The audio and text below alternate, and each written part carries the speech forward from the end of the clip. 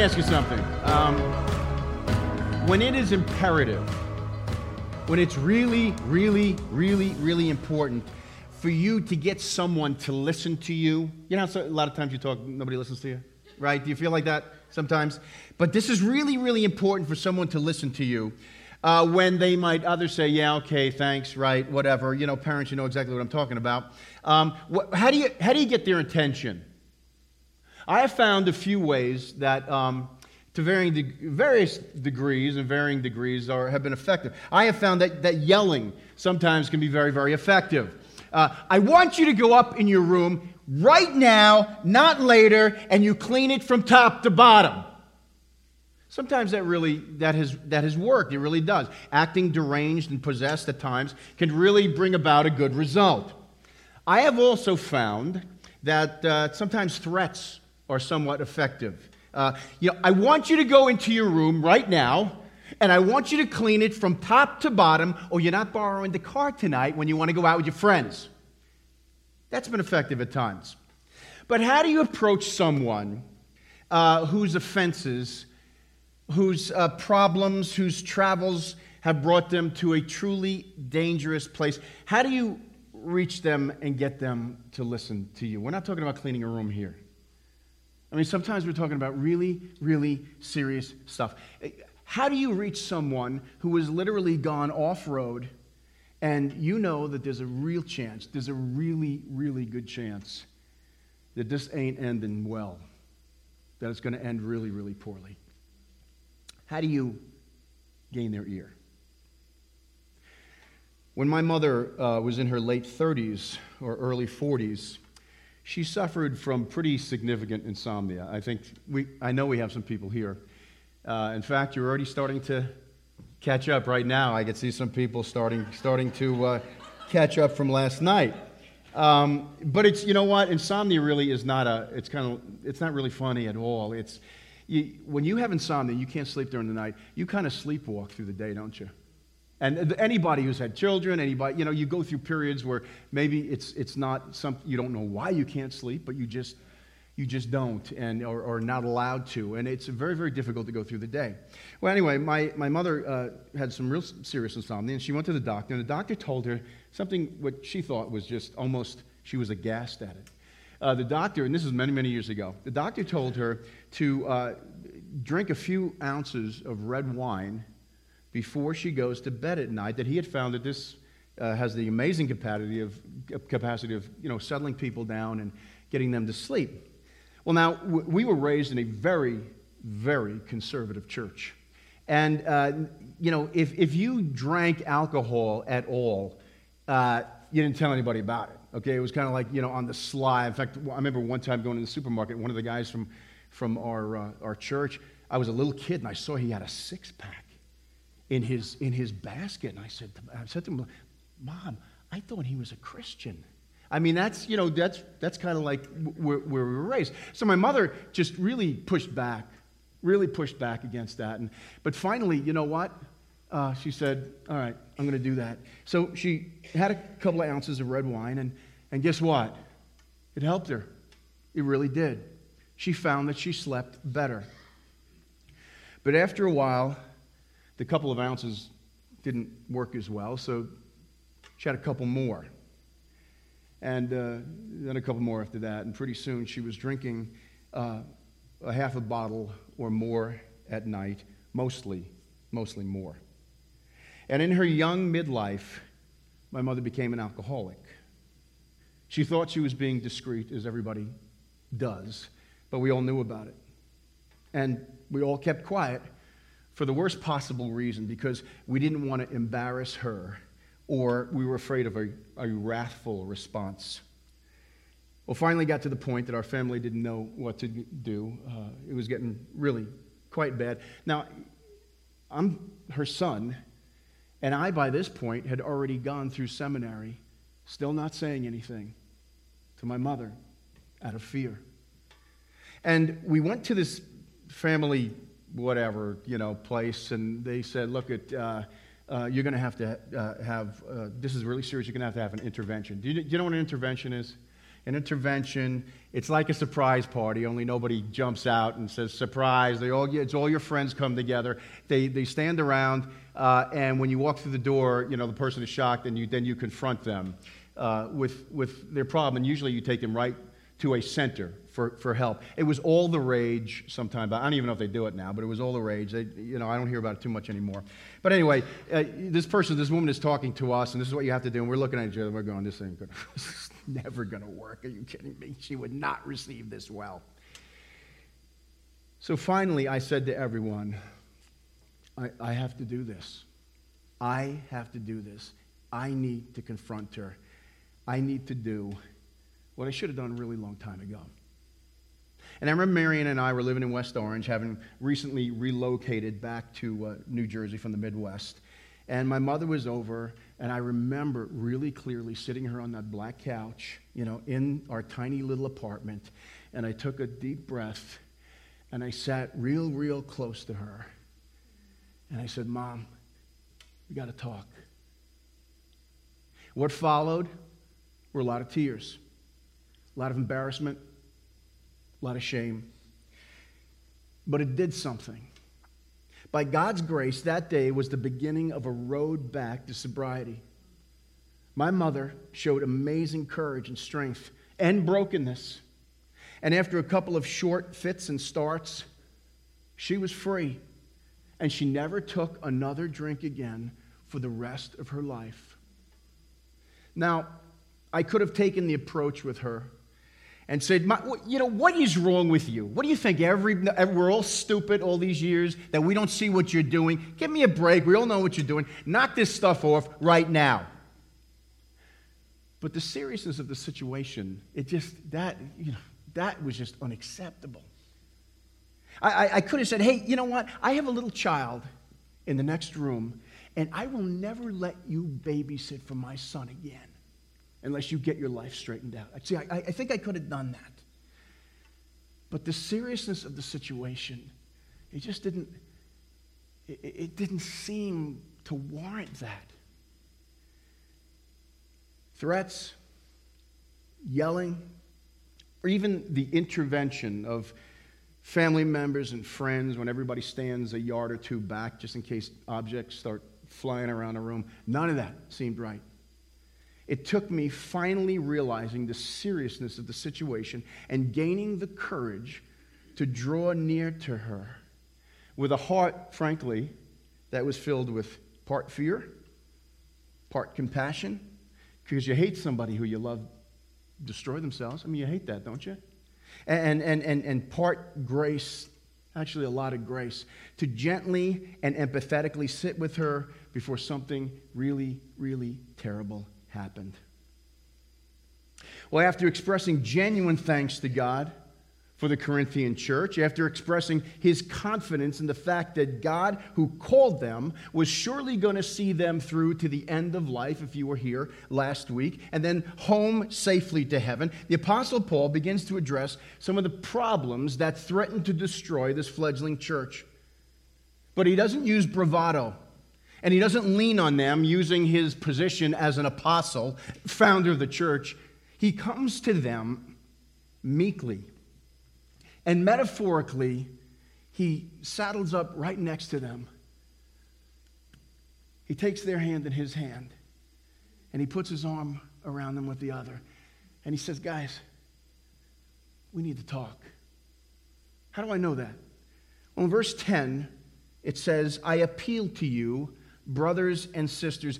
The Greek word that Paul uses there, it's translated I appeal in the NIV. Literally, the word means to draw someone close to you, to bring them in physically close. If need be, violate their personal space. Get eyeball to eyeball with them. See, you do that when things get really, really serious. When you need to have a true heart-to-heart talk, you don't do it from a distance. You do it up close and personal. When the stakes are sky high and the alternative is unthinkable and a positive response is imperative, that's what you do. I know in my life when people have drawn near to me, gently and humbly, to bring a word to me that I needed to hear, to open my eyes to things that I just couldn't see. After the initial defensiveness and excuses, wow, that may be true, but after all that is over, my reaction has almost always been, I think this person cares. I really think that they stepped out on a limb, not to hurt me, but to help me. Now, there are a lot of things that Paul needed to talk to them about.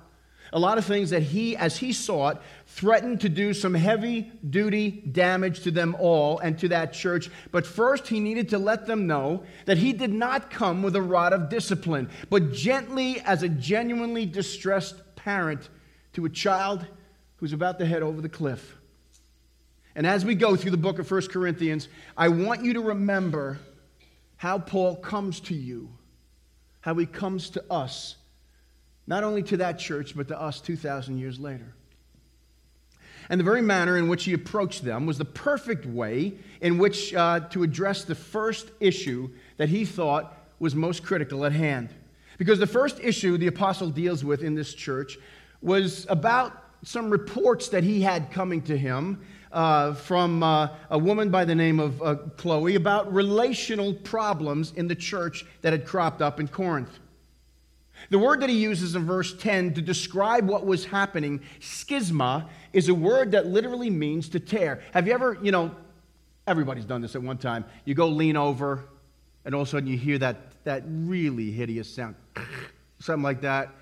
Or, worse yet, you do, one of those things and the pants split. I've done all the, in fact, one time I did it just before I got up to preach, the pants thing, and that was an interesting,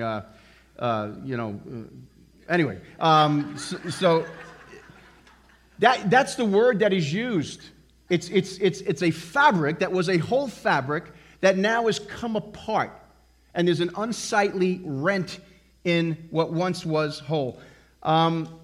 As we look at this and the passages that Lee led for us this morning, we're going to see the reasons why this had happened. Tears were appearing in the fabric of the church. There were tears such as sexual immorality, the improper use of spiritual gifts. Oh, they had lots of spiritual gifts. In fact, he praised them. Remember last week for them?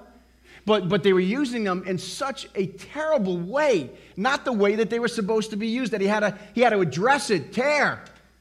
There were lawsuits. Christians were suing Christians, even though they were going to reign one day in the new kingdom. Marriage issues, questions on singleness, their insistence on enjoying their newfound freedom in Christ, even at the expense of everybody else.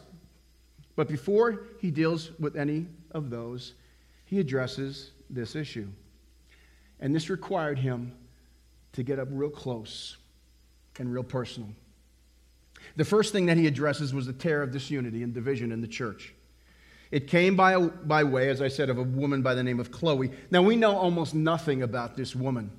Some speculate that she lived in Ephesus. Paul was writing to this church in Corinth from Ephesus, and some people have speculated and say, well, this is a woman who was in Ephesus, probably a woman who was well-to-do, who had servants and slaves, and she used to send her servants and slaves to Corinth and Ephesus and back and forth and trading and stuff like that. And on one of those trips, her servants or her slaves, probably her slaves, heard, got the gossip from the church at Corinth, brought it back, told the mistress, Chloe, and Chloe then told Paul. What was happening? What was going on there at that church? What was the flashpoint in Corinth? What was the gossip that Chloe's household spilled on these issues? Well, verse 12 says this. What I mean, he talks about, they're split up and the fabric is torn. And, he says, what I mean is this. One of you says, I follow Paul. Another, I follow Apollos. Another, I follow Cephas. Still another, I follow Christ. It seems that people in that church were lining up behind certain leaders. Not that these leaders had anything to do with trying to line people up behind them. That is absolutely not the case. In fact, Paul later on is aghast that people are lining up behind him. In fact, some people think that they were lining up not only because of their philosophy, but because certain of these people, Peter may have made a trip there and Paul was there and Apollos was there. Maybe they baptized them. And so, they kind of just naturally said, well, this guy is the guy who baptized me, and now I want it. But, speculation, we're not exactly sure why that all happened. But they were lining up behind certain personalities. Some heralded Paul as their champion. Paul, the apostle of grace. Folks, I got to tell you something. If you've read the New Testament at all, then you know that almost no other man in Scripture held tightly, and I mean with both arms, held tightly to grace like his life depended on it. And he knew, you know what? It did. It really did. And he held on with good reason. The Scriptures tell us that Paul at one time was not merely an antagonist of Christianity, but a persecutor of Christians. He didn't just make their lives uncomfortable. In many cases, he took a direct hand in ending people's lives. Paul was a murderer. I think sometimes that escapes us. We read Paul and, the great apostle. Read Acts chapter 8. Read Acts chapter 8. You know what you'll find the story of? 7 and 8? The story of the first Christian martyr named Stephen. And as they pummeled Stephen with rocks, the Scriptures say that the people, because they wanted to really, not be encumbered by their coats. They wanted, to really throw it in there, a 90 mile an hour fastball. So they took their coats off and they laid them at the feet of a man named Saul, later to become Paul. So most commentators, most scholars believe that Paul was the one who got the mob together. Can you imagine having that on your conscience when later on things begin to change? That you had a hand, in fact, you orchestrated the death of the first Christian martyr. And then it says that he went breathing threats, murderous threats, from house to house, and he dragged people out. And he put mothers in one prison and fathers in another prison, and the kids were scattered out. He destroyed families. This is the Apostle Paul. Is there any wonder that when his eyes were open and he had a Martin Luther moment, that he held to grace for dear life? Is there any wonder that he did? I have often seen that the greater the sinner, the greater the understanding of grace, and the greater the love for the one who gives that grace. I have seen that. Now, Paul went from thinking that he could only be acceptable to God by running really, really hard and fast on the moral treadmill to trusting what Jesus had already done for him by dying on the cross for his sins. That's what made him acceptable. The light went on. Years later, as I said, Martin Luther had a very similar experience. A similar epiphanal moment of light all of a sudden shining in. See, that's what happens when good theology, that's what happens when the doctrine of justification, of grace by faith alone, breaks in. And that understanding removed him from bondage, and it brought him to freedom. No more wondering if he had done enough. I mean, did I help enough little old ladies across the street? Did I give enough money to the church? Am I kind enough to my neighbor? I said, well, you know what? I kind of cursed that guy out and, told the guy who cut me off on 280, we're number one kind of signal I gave him. And, now I have to kind of balance that stuff. How do I know when the good, it kind of outweighs the bad? And he was freed from all that.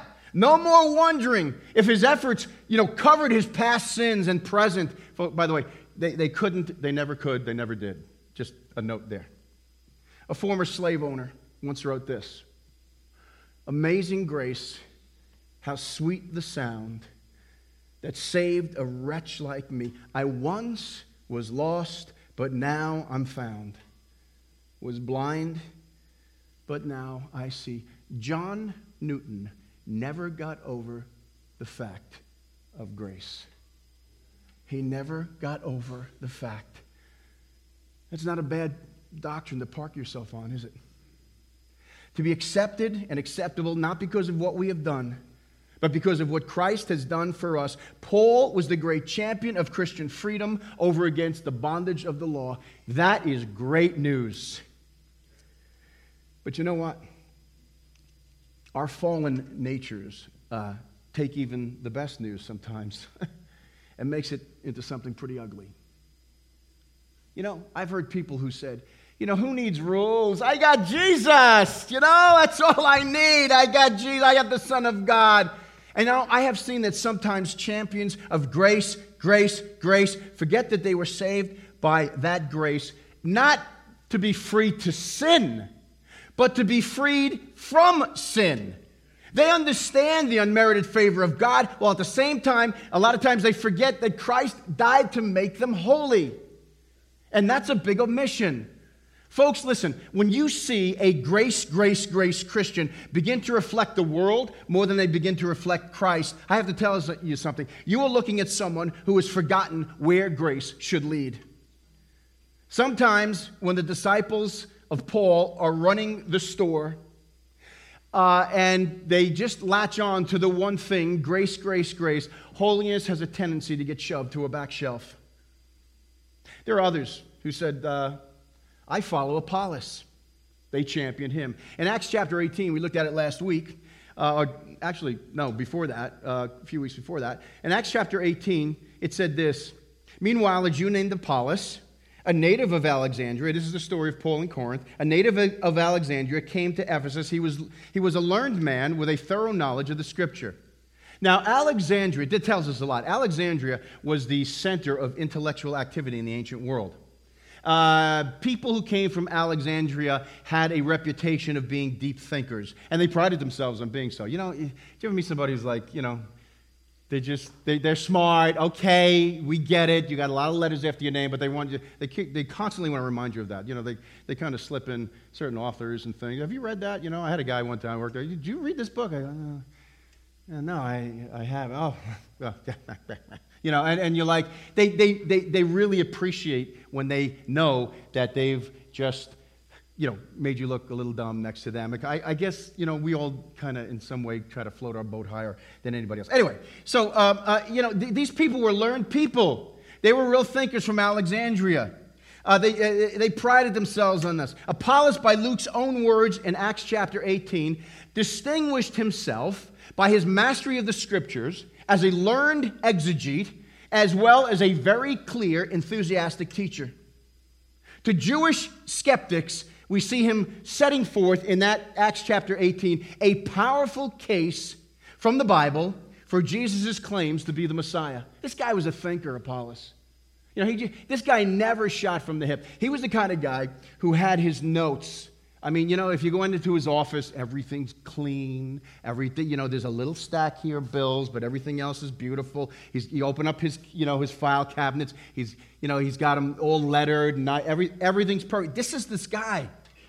And many people in this cosmopolitan city were highly educated in Corinth. They liked smart orators. They responded to logic. They responded to well-reasoned arguments. Now, let me just stop for 1 second and say this. I think now, more than any time in my lifetime, people need and are looking for answers. And you know what they want? Sometimes all they're looking for is what looks like a reasonably sane, normal person giving them reasonable answers to questions that have bothered them. And when they have no one like that, when they can't find someone like that, a lot of times they end up dismissing Christianity altogether. Now listen, although we need to be ready to give an answer for the hope that is within us, there are some people who do it really, really, really well. Apollos was that guy. The problem comes when Christians begin to turn their faith into a reasoned philosophy. No different than other competing philosophies of life being spouted on the street corners of Corinth. You know, and it seems like maybe some of the people who are intellectually oriented, some of the people who, you know, in this Greek city, who love to hear people orate, is that a word? Or speak on the street corners, they were gravitating to Apollos. This guy, I mean, Paul, he's okay. This guy, you want to talk, you want the smart professor? Go to this guy. That's the guy you go to, all right? And at the heart of our faith, which these people maybe began to forget, is that a man was executed for the sins of the whole world. We sang about it. He was buried. And 3 days later, he walked out of the tomb with visible evidence of torture still intact on his body. Folks, I have to tell you something right now. If you were a Christian, if you adhere to the Christian faith, the miraculous is woven deep into the heart of our faith. But some who followed Apollo tried to downplay that aspect and highlight the wisdom side of the whole equation. There are others who said, I follow Cephas. Cephas is Peter. And he was one of the 12 original Palestinian Jewish apostles of Christ, one who was called specifically to evangelize Jewish people. And although Peter undeniably understood grace, he was also steeped from the time he was this high in the Old Testament Mosaic law. And he had a huge struggle, as we read in the book of Acts, even accepting Gentiles into the church until, remember, he had that vision and the sheet came down and he said, kill and eat. And he goes, no way, those aren't clean. And God said to him, you know what, I've made them holy. So, you know what, you need to welcome them in. And he ended up, welcoming them in. That was a hard thing for him. And I'm not sure if he ever 100% got over this kind of just a little uneasy feeling that, you know what, we're kind of going away from the law.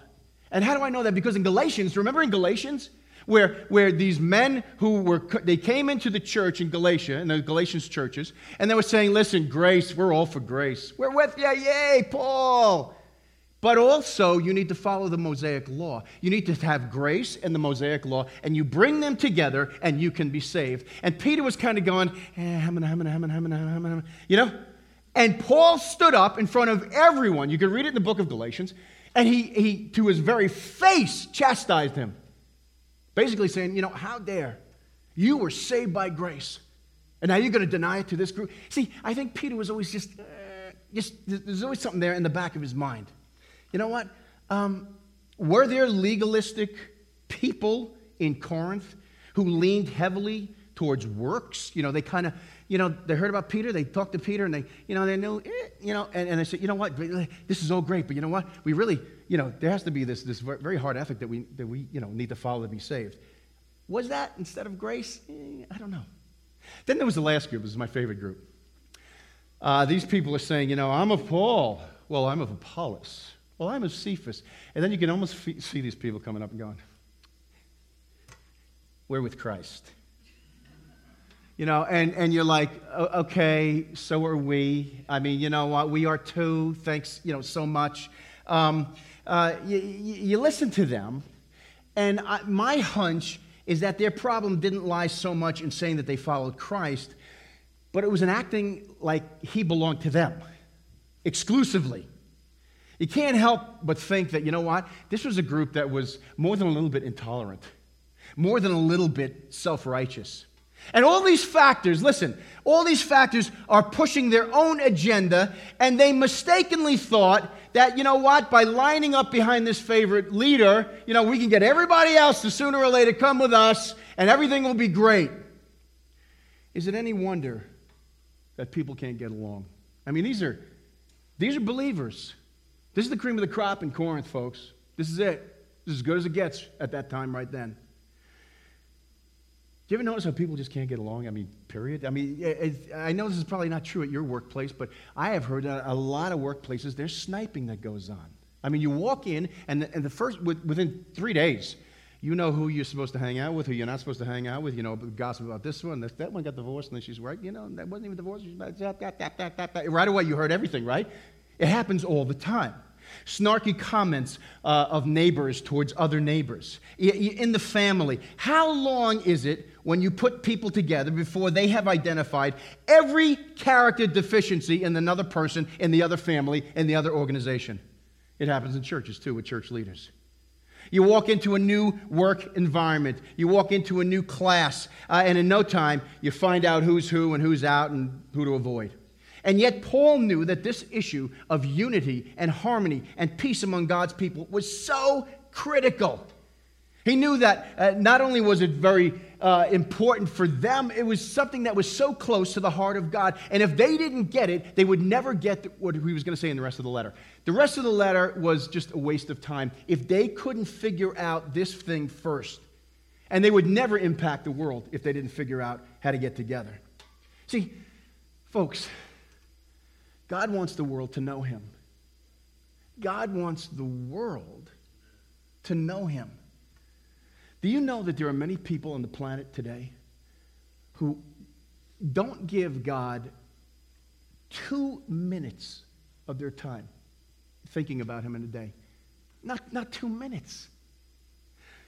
Jesus, after pouring himself into his disciples, knew that these men, or the people in Corinth, or the people at the Crossing Church in Livingston, 2,000 years, way, way, way in the future, if they were ever going to be able to go out and make his name known and let people know of the love of God and change their culture, that they were going to have to change. They were going to have to be one. They would have to join together. It was a must if the world was going to know him. Just hours before he died. Hours.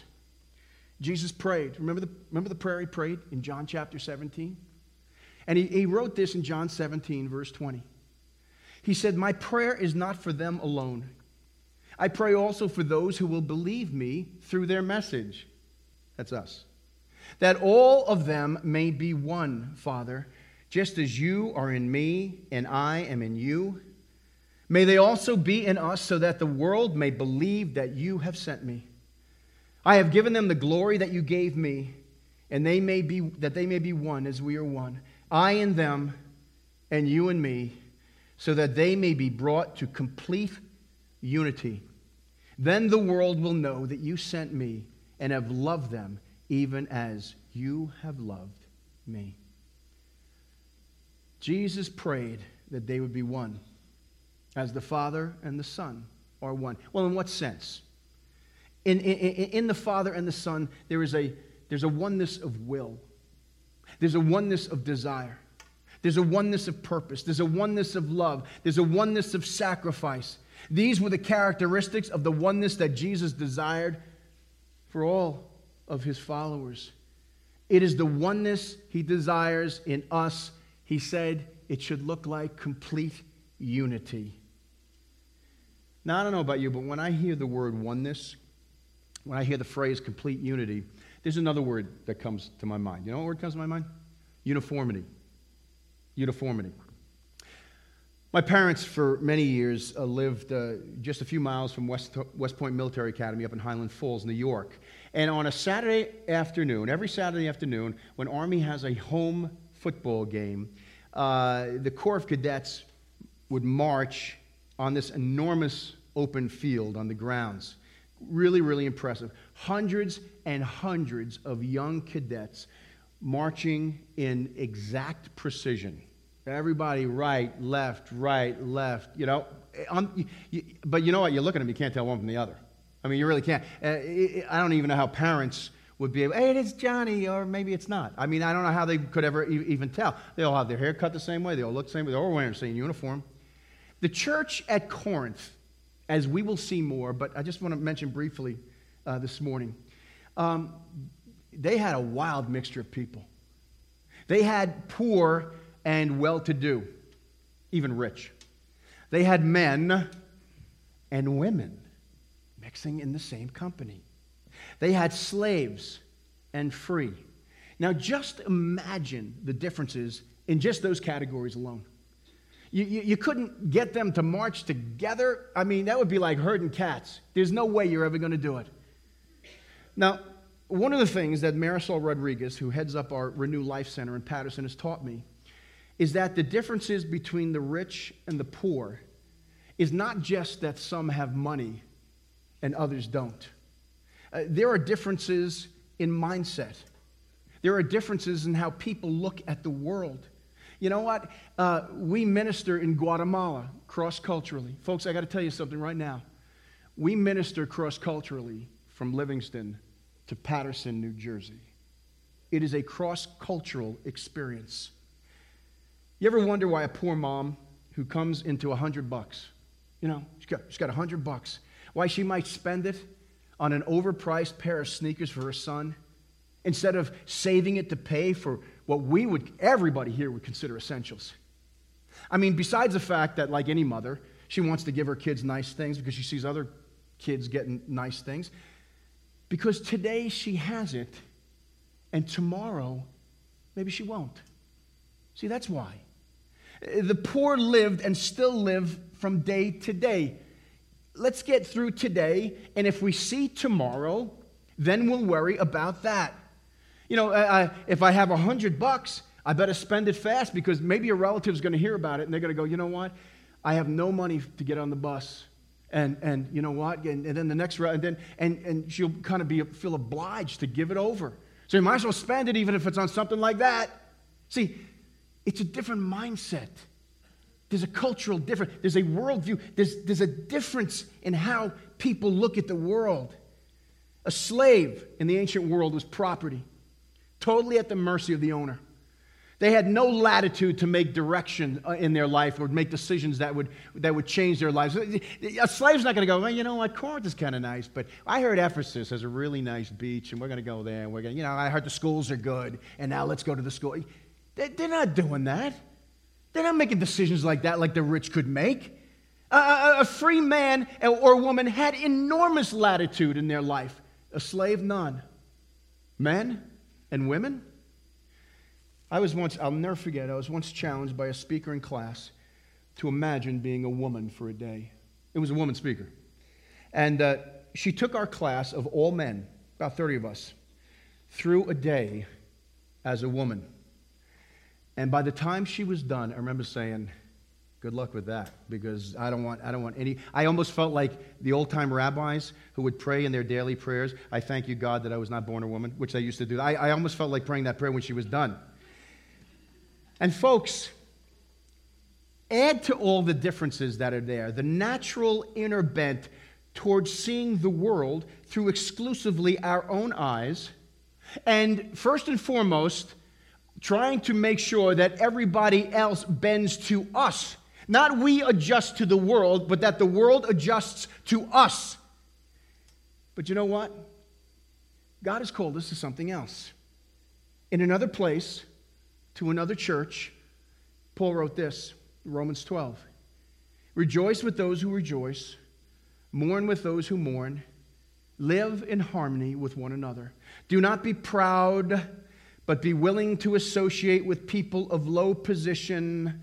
Do not be conceited. See, Paul knew what was going on. He got it.